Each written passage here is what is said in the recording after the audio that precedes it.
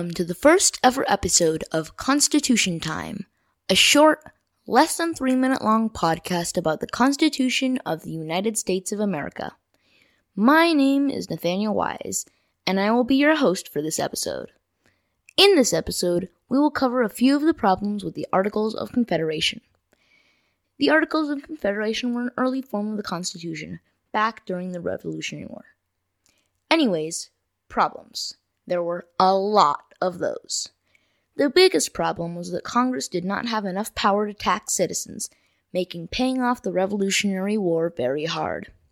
So, let's imagine buying something expensive with our own money. We have a large group of people that we are purchasing this item for, and they are going to each give us a bit of money to cover our total costs for this item. Then everyone decides that they don't want to pay for this, so now we're in a lot of debt. This is very similar to what happened after the Revolutionary War.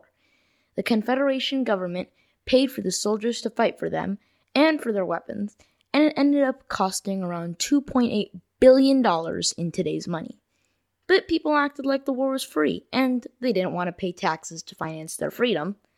After all, one of the reasons they were fighting the war in the first place was so that they did not have to pay Great Britain taxes. Another big problem with the Articles of Confederation was that each state only got one vote, regardless of its size.